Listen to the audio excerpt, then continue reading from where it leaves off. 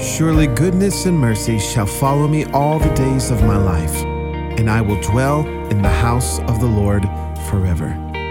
On behalf of Pastors David and Nicole Binion, thank you for joining us today at the Dwell Church Podcast. For more information about Dwell Church, visit us at dwell.church. Now, let's listen to today's message. God is so good, so faithful. Amen, amen. Can I see any hands that were healed in the last 2 days? There we go. Hallelujah. Look at the hands. I walked in. The beautiful lady in the back said she came into service and she declared, I'm going to go home and sit Indian style. And she said that because she has arthritis in her knees and she can't sit Indian style. She got healed last night, and sat all evening in Indian style with no pain. Hallelujah. Listen, family, God is in the business. God is in the business of healing his people. He is in the business of setting his people free. He is in the business of bringing us into wholeness. That is God's heart. I told the ladies yesterday, we do not have to convince God to do what he said he would do. Healing was not our idea. Deliverance was not our idea. Freedom was not our idea. He promised us those things. It is a promise from his heart. And so I'm so excited to be here. Thank you, Pastor Dave, for letting me come. Such an honor. I know I've been a pastor for many years. When a pastor hands you a mic, it's a great trust, and I don't take that lightly. So thank you for welcoming me into your house. This is home for me because I love Anna. Anna has been my child for, I don't know, since she was a little rugrat running around Evangel Church. And we got a chance to walk for many, many years together. And we'll continue to walk many, many years together. And that's how I met the Binions. And we had a chance to just build family and watch God do great things through them and continue to do great things through them. Give you a little bit of history about me just quickly because I want to get into the word. But I've been in ministry since I was 15 years old. I started pastoring when I was 19 years old. Have pastored country churches, city churches, storefront churches, mega churches. I know I look like I'm a Puerto Rican from Brooklyn, and I sound like a Puerto Rican from Brooklyn, but I am Egyptian. And so I was raised in New York City, but I now pastor in New Jersey. And I pastored, my last church was 15 years in a mega church, about 1,500 people, where I was sort of like the executive pastor. I kind of ran a lot of the ministries and a lot of the things. And I was there for a really long time. And then my heart became undone. So the only way I can explain it to you. I have always known a big God. I got saved at 4 in a big church, and I saw God do great things, and I have never expected less than that. I told Nicole I have a childhood dream that's still my dream. I used to sit in the front row. I didn't go to Sunday school with my little pigtails, waiting for God to do stuff. That was me as a kid, and my dream then was to walk into a hospital and empty a hospital. That's a dream of my heart. Can I tell you, it's still my dream. It's still my dream. I wanted one Sunday, unctioned by the Spirit, go, Dwell, let's go. Let's go. You got the children's wing. I got this wing. Let's empty the place. Let's empty the place. That is still in my heart. I'm just waiting for the unction to do it. And then I'm going to go, because I believe that's God's heart. And so I pastored there. And then as time went on, if I'm real, the condition of the church was driving me crazy. There was something about the church in America. I was like, what are we doing? What are we doing? Why do we look like this? And let me tell you, the mega church is a whole different animal. It is all about the consumerism, not about the discipleship. It is about, I don't like the music, I don't like the air, I don't like my chair. My father helped build this building.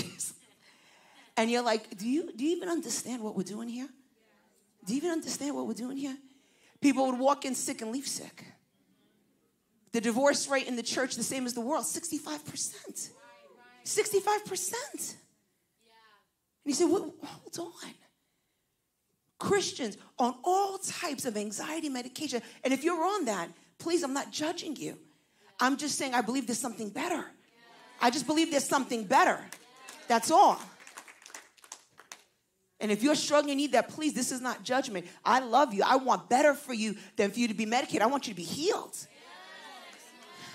But I would watch the church. And it was because the Church of America started making all these little compromises. All these little compromises. And what happens when you make compromises is the power leaves. You can't have compromise and power. They don't go together. You can't have both. And we started accommodating everyone's little annoyances.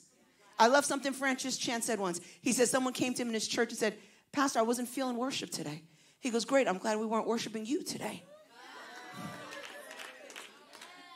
The first church I ever worked in, they sent this Brooklyn girl to go work in Plymouth Rock, Massachusetts. A country, I mean, I was the brownest thing in town. Like, it was hilarious.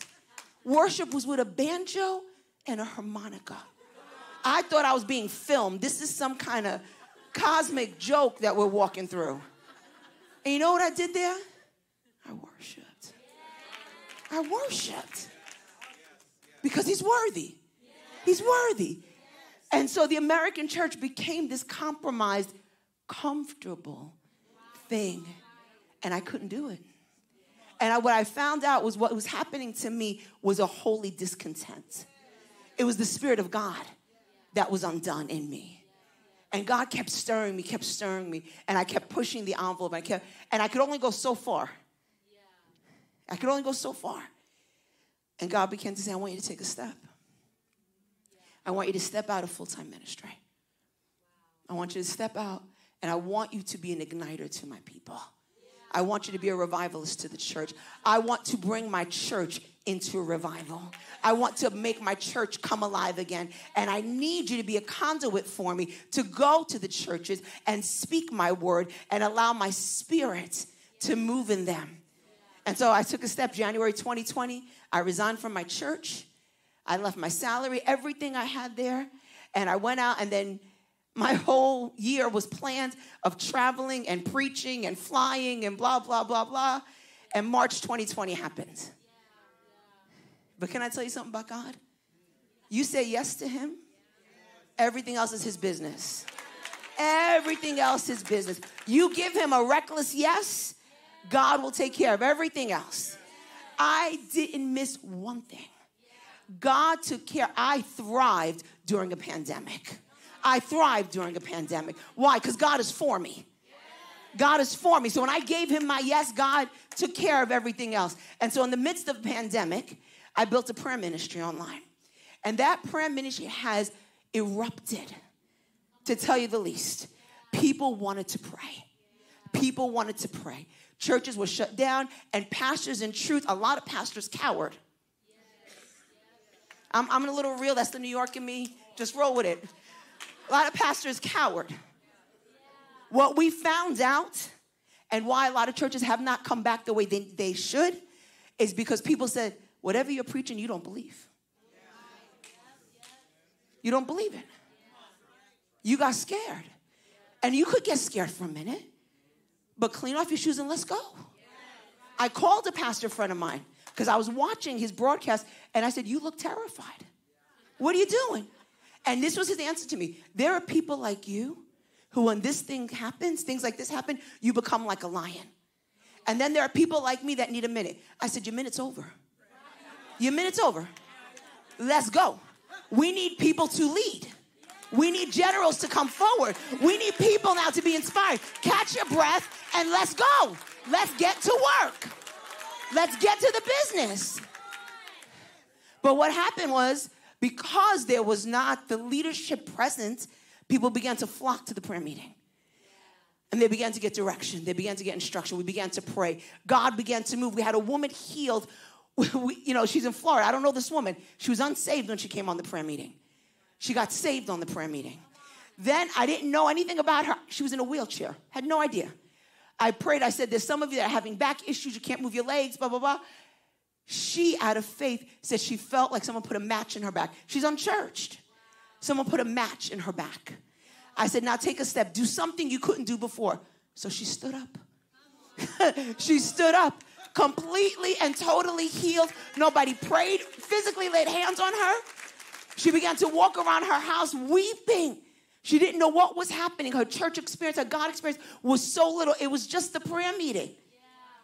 She went to sleep. She woke up the next morning, moving around her house, weeping. She didn't know what to do. Her family, her unsaved family, rung the doorbell. She ran to the door. She hadn't walked in 4 years. She ran to the door. She opened the door. She's jumping in front of her unsaved family.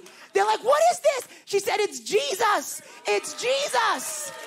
That's what this is. This is Jesus. The next thing I know, this whole contingency of Florida is watching on the prayer meeting because her entire unsaved family's now watching. Her uncle was healed. Her aunt was healed. Members of her family are being saved. God is doing something tremendous. Because listen, we are called to be a house of prayer.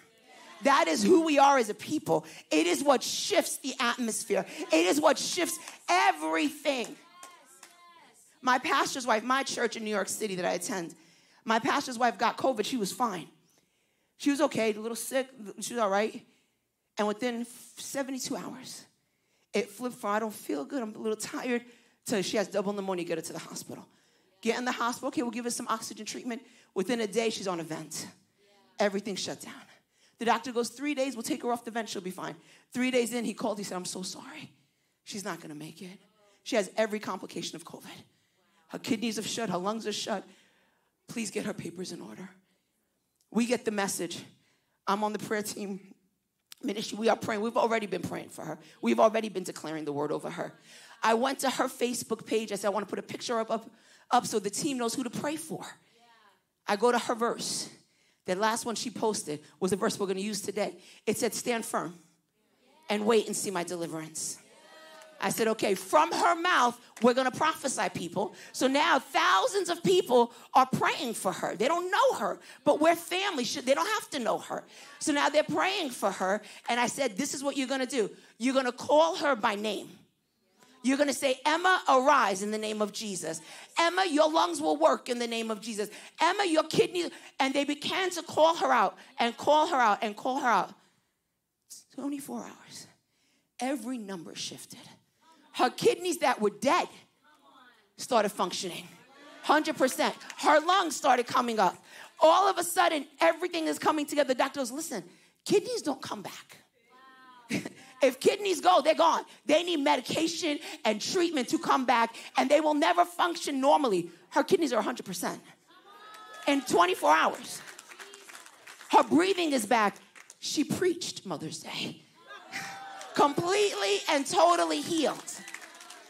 When she came off the vent, they FaceTimed me. I said, Miss Emma, tell me about your time. Like, what did you feel here when you were on the vent? She goes, I remember going to sleep. I remember waking up. She goes, but I do remember only one memory. I said, what's that? She said, people calling my name. People calling my name. Emma, like they were telling me to get up. I heard multiple voices calling me, telling me to get up. And so this prayer meeting has become an entity of its own. And you are all invited to pray with us. It is online. You can just download my app. It'll give you a signal to pray. It's every Monday, every Thursday, 9:15 p.m. Send us your prayer requests. We have a team of intercessors that pray. We want to stand with you. We want to pray with you. We want to see the miraculous move in your life because God is doing great things on earth. You want to know how to change a generation? Give you a little note right here. Don't tell them about what God used to do. Tell them about what God is doing. Tell them about a God that's doing something. They will run to the kingdom. Tell them about a God that heals, saves, delivers, set free. Tell them about a testimony in your life. They'll serve the Lord.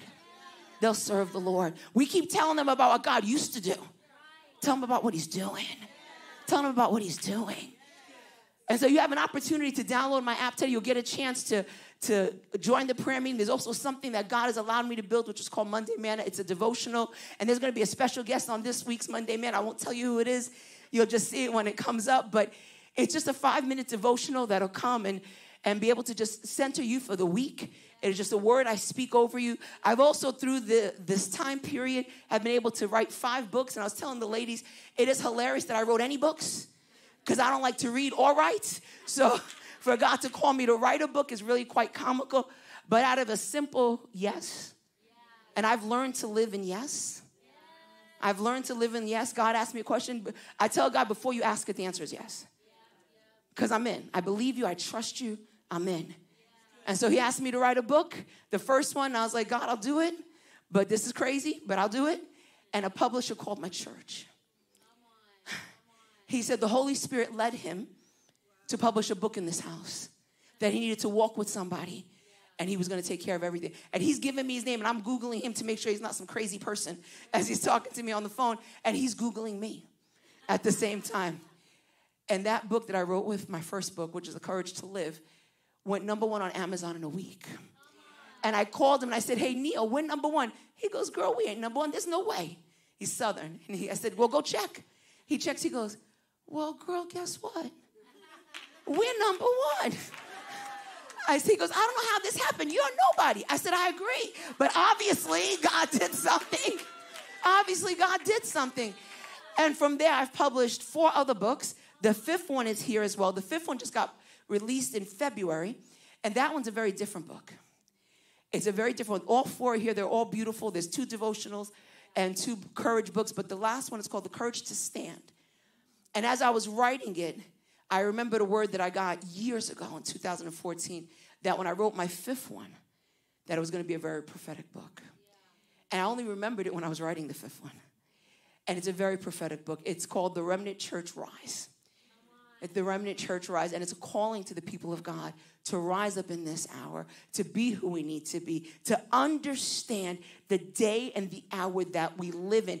King Jesus is coming. His return is imminent, and he's returning for a bride that is ready, a bride like my father used to say with her boots on, ready to do the work of the ministry, because he's coming. He's coming. And so all that you can find through the app. You'll have opportunity to hear sermons and all that. But it really is a gift to you to be able to just walk together and see how God is working in the universal church. So I have been traveling and preaching. I was sharing with your pastors what God is doing in multiple different settings. And in November of last year, I started old-fashioned healing crusades. God had spoken to me. I've been used in healing, honored by God since I was like 9 years old. I remember being 9 years old, going to a hospital with a woman who really saw the call of God on my life. And let me tell you, don't ever underestimate a child. Don't ever underestimate a child. I was a children's pastor for a long time. My 5-year-olds got baptized in the Holy Spirit. Because they don't get a junior Holy Spirit. They get a full-flown, moving power Holy Spirit. Don't you pour into them. Pour into them. Give them opportunities to come to the altar. Give them opportunities to meet the power of God. I understand they need to know all the books of the Bible. I get all that. I taught them all that. Yeah. But they have to experience God. Because what's against them is bigger. They need the power and the infilling of the Holy Spirit to stand. To stand. And so, I lost my thought on that one because I got excited for a minute. Amen. Amen. But God is truly raising up a people to do his work because he's returning. And God is going to raise up this generation. And I'm excited to see what God is doing. But I am watching God do great mighty things. I said, the first prayer I ever prayed over was, I was 9 years old. Someone took me to a hospital with a woman that had cancer. Huge tumor. And I was a little kid. I'd never seen a tumor. And I was like, what's that? They said, it's cancer. And I said, well, she'll die? And they'll go, it'll choke her, it'll kill her. And my heart filled with compassion. And the root of any miracle better be compassion. I understand we want to see power. I get that. But it has to be that you love. Jesus was moved with compassion. He was moved with, the fruit of that compassion was power. Don't get that twisted. The fruit of the compassion was power. But the heart had to be, this isn't okay with me. This person's suffering. This person's hurting. And so as a little kid, I put my hands on this tumor and I began to pray. And I watched it vanish in front of my eyes. Completely and totally healed. And so God has always caused my heart to want to see the miraculous and healings and those kind of things. And so many years, I've used that, I've grown. But May of 2022, something else released from heaven. A different level of healing, There's several people came up to me today, said they were healed in the service. Nobody prayed for them. It was just the atmosphere that was present. And in November of 2022, we started old-fashioned healing crusades. I mean, old-fashioned, bring the wheelchairs, bring the canes, come to the altar. No show, no nothing. I have two of my best friends that are worship leaders. I fly them in from Michigan. They are anointed. They flow. And we partner together, and we just pray for the sick. I teach, and we pray for hours. For hours. I was laughing with Pastor Nicole. I did an altar. 400 people came. Me and my friend, Pastor Stephanie, who prays with me, she looked at me. I looked at her. I said, we got the wrong shoes, girl. We kicked them off because the shoes are gone now. We got 400 people to pray for. And we had lung cancer healed, fibromyalgia healed, tumors vanished, wheelchairs left. God just kept moving. Depression broken, anxiety broken, mental illness broken, Alzheimer's broken in the name of Jesus. We just saw God move. And it continues to flow in what God is doing because God is raising up a people. God is raising up a people. And I'm excited. Today I want to share with you a message entitled Battle Ready. Battle Ready. I could actually let worship go all day. That was like tremendous. I'm like, Lord, but you did give me a word. So, but if, I was like, let's do it. But in August of 2020, visions are a new part of what God is doing. I don't normally get visions, but I've gotten very strong visions since I stepped out in this role. New step, new giftings.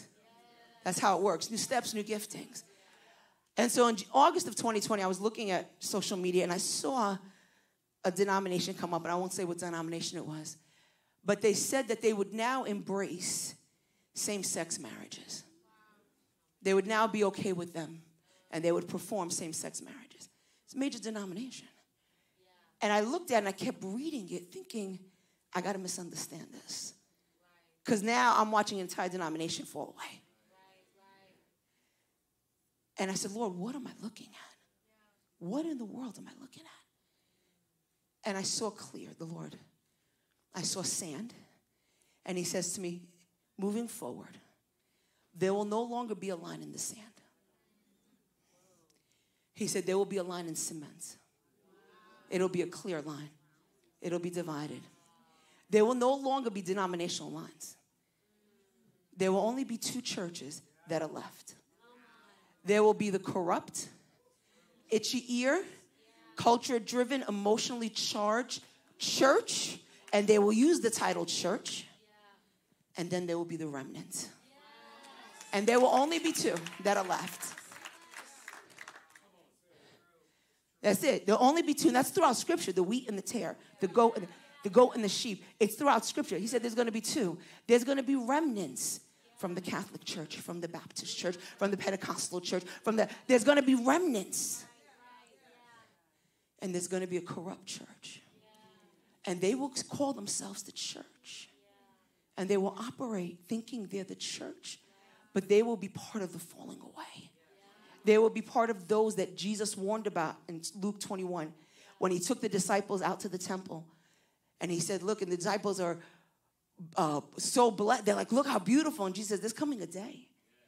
There won't be one brick upon another. And the disciples are like, well, Lord, when's the day? Why? Because they want to get ready. We want to get food. We want to get water. And Jesus is like, pray that you're not deceived. Pray that you're not deceived, because many will come in that day and say, there's Jesus, there's Jesus, there's Jesus, there's the gospel, there's the gospel, there's the gospel. Don't believe any of them. Jesus would not warn us to pray for something that could not happen. If he tells them to pray not to be deceived, it's because there is a potential of being deceived. And so here comes this line in cement that started then in the spirit, where God is separating. And all of us have watched the falling away. And we're going to continue to see it. We're going to continue to see people fall to culture. They're going to fall to the itchy ear. Tell me what I want to hear. Tell me what feels good. Tell me how to satisfy my heart. Or the ladies, we talked this weekend about Jeremiah 17. Your heart is the most wicked and evil thing you own. You're not supposed to follow your heart. All these shows, just follow your heart. That's a lie. Don't follow your heart. So you have this corrupt church that's coming up. The Methodist Church just ordained their first trans pastor. A man in full drag, wearing a tutu, a leather corset, holding the Bible, saying now it's time to deconstruct and reimagine Christianity. The blasphemy of it. How dare you hold the word of God and say those things? How dare you? But that's what you're going to continue to see, is this reimagining and redefining of the word of God. But in the midst of it, there is a remnant. There is a remnant. And that remnant, listen to the definition of remnant. It's really simple. They remain true. They just simply remain true. They stay true to who God is, to what his word says. The difference is always going to be our posture to the word. That's always going to be the difference. The corrupt church is going to take the word and they're going to lord over it. I'll tell this word what it's saying. The remnant is going to go under it. Whatever it says, I become. Whatever it speaks, I become. That's the difference. The remnant's going to say, no, God, this is wrong, then it's wrong.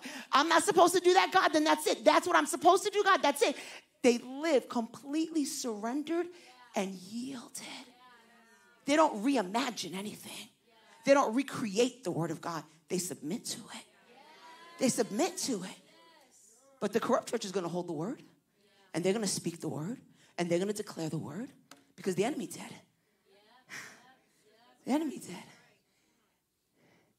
And this season that we're about to see, it's going to get deeper and deeper.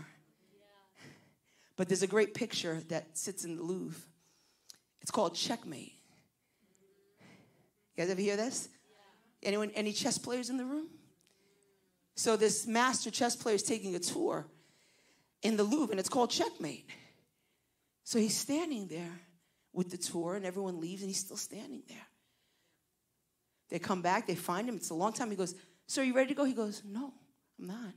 He said, he goes, I'm a master chess player. I play all around the world. He said, this picture's wrong. He said, what do you mean? He goes, this is like an antique, expensive. And he's like, I don't care what it is. It's wrong. Why? He goes, because the king still has one move. The king still has one move. He goes, but he looks like he's cornered. He might look like he's cornered, but he's the king. And the king still has a move, right? It might look like we are outnumbered. It might look like everything is coming around us, but the king still has the move. King Jesus still has the move. The king has yet to show his hand. And when he shows his hands, I love what Charles Spurgeon says. He says the word of God is like a lion. Don't defend it. Just unleash it. It'll defend itself. It'll unleash itself. It doesn't need us to defend it. It just needs us to walk in it. And so as we talk about getting battle ready, I want to talk to you today from the story of Jehoshaphat. I want you to look today with me in 2 Chronicles chapter 20. I'm going to give you a little bit of history on it. You with me, church? Jehoshaphat is a righteous king, but he's given notice that 3 armies have surrounded him. He is surrounded. He's outnumbered. He's a man of war, but this is more than he could ever imagine fighting. They are massive. And he's been given notice that they're a couple of days away, and he has to figure out what to do. So Jehoshaphat's not a foolish man. He calls a fast. They begin to seek God. They begin to pray. They begin to fast. And he calls for the prophets. Smart plan. Get people that can hear God. Let's get on our face and let's start praying, and no food. Let's figure this out because we are in trouble. May that be our response. May that be our response. Get on our face. Start fasting and get some people around us that are prophetic and can hear what God is doing and what God is saying. So Jehoshaphat sends a battle plan for us because we as the people of God, as the remnant people, we need to understand that God is preparing us. We're not ready yet, but we're getting ready. Amen. There is a readiness to what he's doing because this is the deal.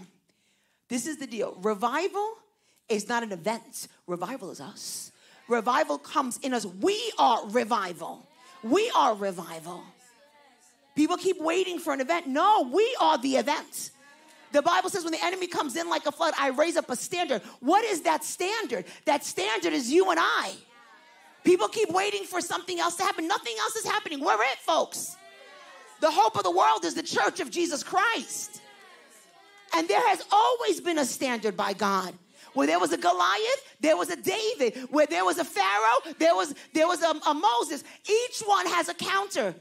And in our time, when there was a Karl Marx marching the earth with his demonic agenda, he took over Germany because there was nobody there. And he marched himself into London and tried to take London. But he couldn't take London. Why? Because there was a man named Charles Spurgeon in his podium. And Charles Spurgeon preached him right out of London. He said, not on my watch. No way. London belongs to Jesus. Get out. And preached him right out. And in this time when the world has gone crazy and there is a corrupt church and an anti-God agenda everywhere around us. Everywhere around us. God is raising up a remnant people. And he's preparing a remnant people to do the work in this hour. And if you don't think that our situation matches Jehoshaphat, you are mistaken. There are armies surrounding us. I heard yesterday, I was telling Pastor Dave, I heard yesterday someone describing Christians like Nazis. That they feel like they're hunted, like the Jews were by the Nazis because of the Christians. And all I'm thinking is, nobody walked into your school and shot up your kids. This is a confused narrative. Someone walked into a Christian school and shot up our kids. We didn't walk anywhere near you, but Satan is spinning this narrative against the church. In Jersey, I know you don't have this here yet, but in Jersey, they are giving children videos on how to self-pleasure themselves in 5th grade. 5th grade. We are fighting school boards all over New Jersey. All over New Jersey. If you don't think that we're in the same condition, you'd be mistaken. We are at war. There is an enemy that's put a mark on the church, and he says, I'm going to surround them. I'm going to surround them. The same way they surrounded Jehoshaphat. And so our response has to be the same. We need to go into prayer. We need to be in fast. We need to get the ear of God. And so Jehoshaphat does that, and he begins to cry out to God, and he prays very, very meticulously about all the things that God has done already. And he comes down to this verse, and he says this, I'm going to read it to you. And he says, we have no power against this great, vast army that is coming against us, nor do we know what to do, but our eyes are on you. But our eyes are on you. And he continues to pray. And then a man of God comes out and he says this, listen, O Judah, and you inhabitants of Jerusalem, and you, O King Jehoshaphat, thus saith the Lord God, do not be afraid.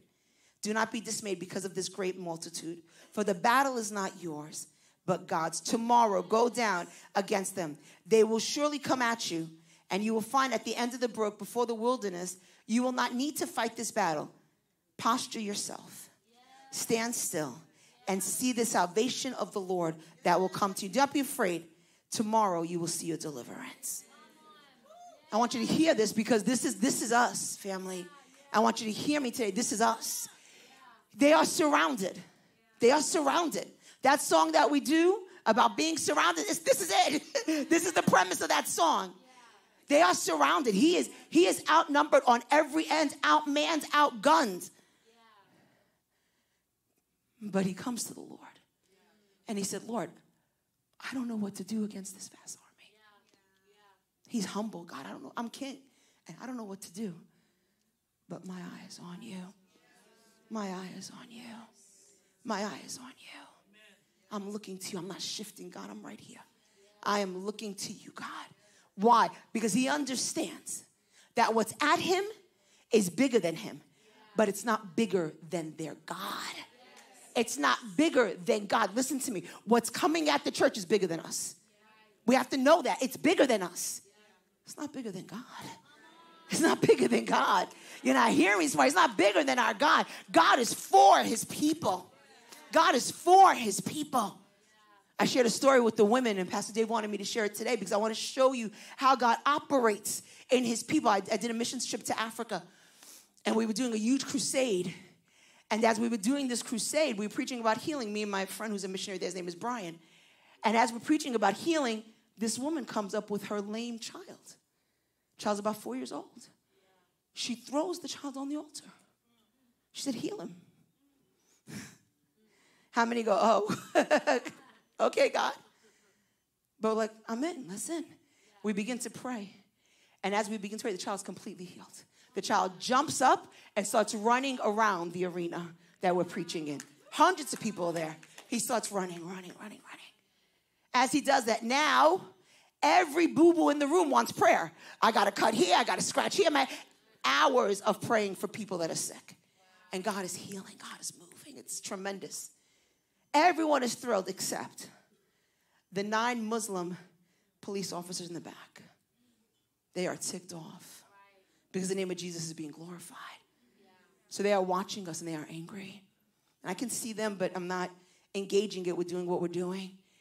Then we finish cleaning up, we pack up, we drive back to the hotel. They follow us back to the hotel. They come up to us and they said, you guys broke the law. I said, we broke the law. He said, you broke the law. And my friend is like, well, what law did we break? They're speaking in Swahili to one another. What law did we break? He goes, I'm not going to discuss it now. I just need your passports. Like, your passports? I don't know how many of you traveled internationally. You'd rather give your liver than your passport. Take my liver. You want my kidney, but don't take the passport. Like, the passport we don't give away. And I looked at Brian. I said, what do we do? He said, we don't have a choice. We have to give them the passports. So we hand them all 9 of our passports, and they vanish. So the team looks at it. It's my team. What do we do? I said, no, we're good. We'll figure it out tomorrow. They're going to say, I grab Brian. I said, Brian, what do we do? He's like, we're going to pray. We're going to pray and just have God to step in. I said, okay. So we're praying. We're fasting now. We're crying out to God. We go the next morning. The police officers were going back and forth with them, and they turn to me and they go, look, Pastor, this is it. He said, your passports are in this hand. He said, if I give them to you, my hand is going to be very lonely. What are you going to put in my hand so that my hand's not lonely? So I shook his hand. And he turned around and goes, oh, she doesn't understand. I said, no, she does. She does. I said, but I'm not going to give you a bribe. He said, what do you mean? A couple $100 and this is over. I said, no, I'm sorry, I won't do that. I won't give you a bribe. And the pastors from the area are pulling at me, go, listen, this is how it works here. I said, I won't do it. I won't do it. We walk out, and the pastors are mad at me from the area. They're like, a couple $100 and this is over. Now they can hold your passports as long as they want. I said, I cannot preach a gospel of integrity and have no character. I can't do it. I said, how do I come back and preach? How do I come back to this place and be known as the one that paid a bribe? That's not going to do. It's not well for the kingdom. They said, what are you going to do? I said, I'm going to trust my God that sent me here. God is going to do something for us. And they walk away angry. And my friend who's a missionary says, you did the right thing. Now let's go pray. Because now we need God to show up. We don't have another plan. There's no plan B. This is not America. You call the supervisor. They are the supervisor. There's no one to call. They're all in it together. They're all work together. There's no way around this in the natural. So we go back and we begin to pray and we're eating dinner. And this man comes by, this big guy. And this is not a 5-star hotel. This is a regular hotel in the middle of, it's not fancy anything. He comes and he's walking with 2 soldiers that have bullets across their body. And I would love to tell you that the Holy Spirit prompted me to do this. He did not. I knew a bunch of Swahili, fancy guy with my Swahili. So I greeted him. He turned. He looked at me. He answered me back. I knew what he said. I answered him. We went back 5 sentences. He went a 6th sentence. I'm like, no, I got 5. That's it. He started laughing. He goes, you speak very good Swahili. I said, thank you. He said, how do you know it? I said, well, this missionary thought that it would be good for me to learn some of the customs that are here so I can greet his people. He said, and you did that? I said, I did. It's very kind of you. Welcome to my town. And he walked away. So now in Africa, they say that all the time. Welcome to my town. Welcome to my village. Welcome to my home. They're very, very accommodating. Kerebu, that's the word they use. Everything is kerebu. Welcome. You're welcome. So I thought nothing of it. The next day we go down to the police station. We're arguing with these men. They're in the room. I'm outside the door, and we're arguing back and forth to try and get my passports. What crime did we commit? Is there a fine? We're trying to figure out how to get our passports back. As I'm going back and forth, and we have prayed, we have sought God, we were up all night praying. My friend, that guy, walks in the police station. So I look, and I see him. He sees me, he goes, my friend. And I go, hey. He goes, are you okay? I said, no. And as I'm talking to him, these police officers start doing this. I see them backing up, and I'm reading the room. So I'm like, they're afraid of him. They're scared of him. Okay. He said, why are you not having a good day? I said, our passports were taken. He said, what? I said, our passports were taken. He steps in the room like thunder.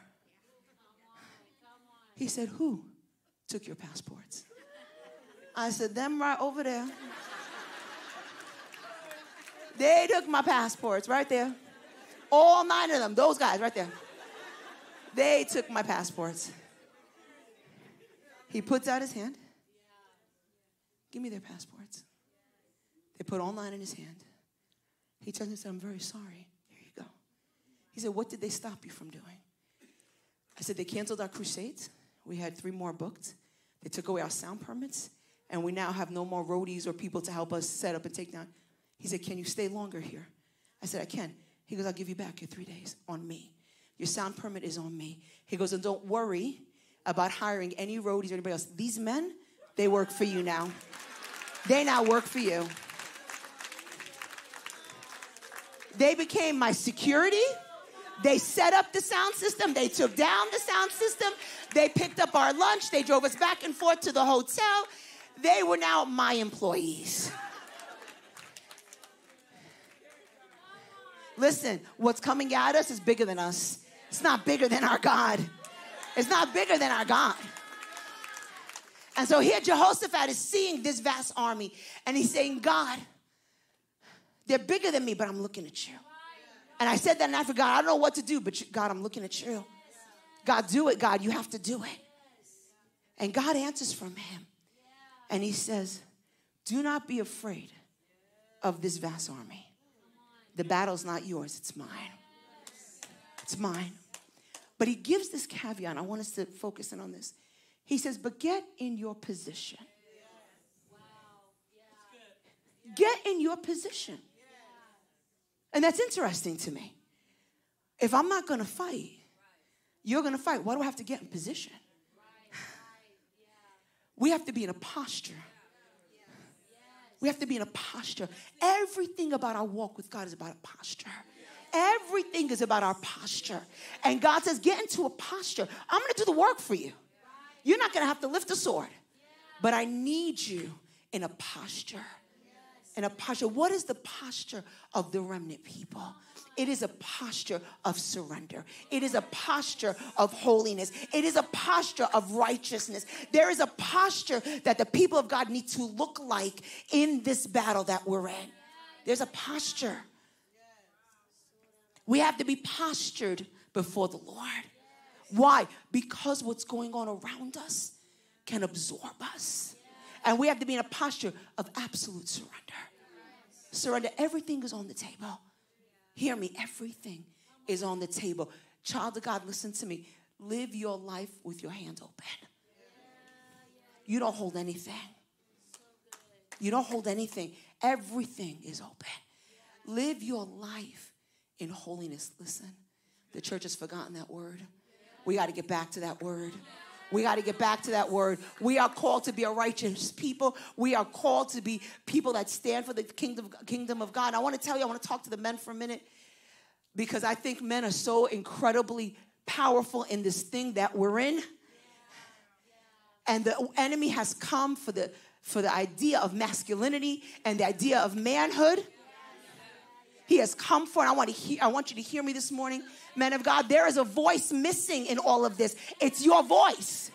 We have this picture of masculinity, which is Harry Styles on the cover of Vogue in a dress. And that's supposed to be a man.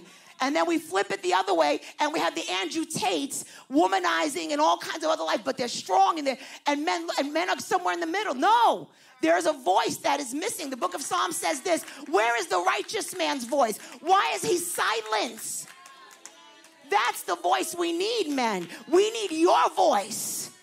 We need your generals' voices beginning to cry out and taking your position as men of God, saying, no, I'm going to show you what a man is. A man prays, a man seeks, a man provides, a man is a protector. Do you know why the world seems so unsafe? Because men have moved their places. No, their place is front and center, protecting and shielding and guarding. Men, we need you. We need you to be the men of God of the house, to be the men of God around. There was this school in Florida that was a hot mess. Crime was off the charts. Well, there was enough fathers in that school that said, hey, that's our job. They started building their shifts at work around going into the school. They weren't policing the school. They were just helping things move along. Telling their daddy jokes, but they had a presence. Men have a presence. Men have a presence, and that presence is missing. It's missing. It's missing in the world, and it's missing in the church. We need men in position. There is a different sense. You think, oh, women won't submit. They'll submit to a man of God. A man who's standing in a position, absolutely. I'm a strong woman. Give me a man of God and his authority. And so God is saying, men, get in your position. Get in your position. Stand, be righteous. Let your word and your actions match. Let it match. Let your words be of righteousness. Let your heart be of prayer. Stand in your position. God will do it. God will do it. And he's looking for his people to get in this position of war. We understand what's there. We understand what's coming. We're in position. God will do the work. We'll watch it. We'll watch God knock things down. We had a governor in New York City when COVID was at its highest, off the charts. And we prayed, took to the prayer meeting, we began to pray. We said, Lord, these numbers have to come down. People are dying all over New York City. And we prayed all night. Prayer meetings were happening all over. The next day, the COVID number dropped by 70. It was crazy. And the mayor of New York City, the governor actually came on, and he said, I heard that some prayer meetings and some Christians are trying to take credit for the numbers dropping in COVID. He goes, let me just make this clear. God did not do this. With his finger up to heaven, God did not do this. I did this. And I started laughing. I said, Nebuchadnezzar, that's silly what you just did. You're so silly. You really, you couldn't be that dumb. There's no way. With your finger up to God, saying, God did not, nobody came for you. Why are you coming for us? We've been praying for you. Why are you coming for us? But put his finger up to God and said, God did not do this. I did this. Count 7 months. He's out. He's out. Because God will handle his business. God will handle his business. We didn't have to touch him. We just had to be in our position. You just have to be in your position, child of God. You have to be in your place. God will do what he does. God will do what he does. He's just looking for people that are battle ready in their position, walking in holiness, walking in righteousness, walking circumspectly, walking whole. Walking whole. Can I tell you, it's time for us to get rid of the things that hold us down. There's struggles in your life, they need to come to the cross. There's brokenness in your life, you need to bring it to the cross. You need to allow God to do what only God can do. God wants to raise up a people. He wants to raise up a people for the work of the kingdom. And he's looking to build his people. He's looking to build his people. And I believe this is a remnant house. I feel it. I know it. I know your pastors. I know their hearts. But a remnant people, they are in the word. Listen. One of the marks against the church is that we are undisciplined. Can we just own it together in this room? That it's a true criticism of the church. We got a lot of desire. We don't have much discipline. Desire will get you nowhere. You guys know if you want a six-pack, you can put your feet up, but as long as you got your feet up and you're eating cake, you're not going to have a six-pack. You can draw it with a marker, but it's not legit. You want to be a size 4, it's great. It's great, but as long as you're eating pasta all day, you're going to dream that. That's going to be a fantasy in your mind. What has to happen to be posture ready is that desire has to now match discipline. It can't just be a desire. And that's the markers of the church, is that we don't just desire to be giants in the kingdom. We work at it. Salvation is free. Everything else is work. Everything else is work. You want to be a man or woman of God? It requires work. It requires discipline. But that is what posture ready means, is that I'm doing the work of the kingdom. I am growing in God. I am seeking God. I am cleaning my life. I'm walking in righteousness. I'm seeking healing in every area of my life because I want to be in position. It's a full-time job, church. There's no part-time Christians. It's a full-time job. And God is looking to raise up a people. And then when Jehoshaphat gets there and he hears this word, God says, just wait, you'll see my deliverance tomorrow. When they reach their enemy is already dead. God killed them. He took care of them right there.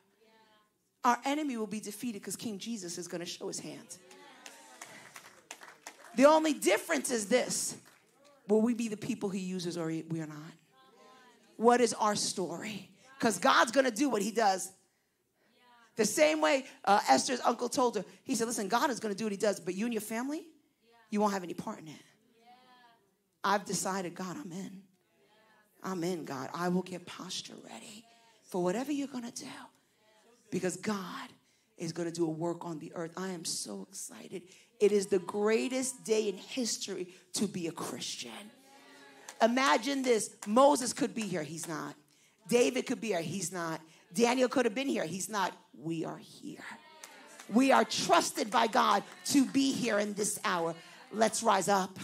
Let's be God's remnant people. Amen. Would you stand with me this morning? Hallelujah. Thank you for joining us today at the Dwell Church podcast. For more information about Dwell Church, visit us at dwell.church.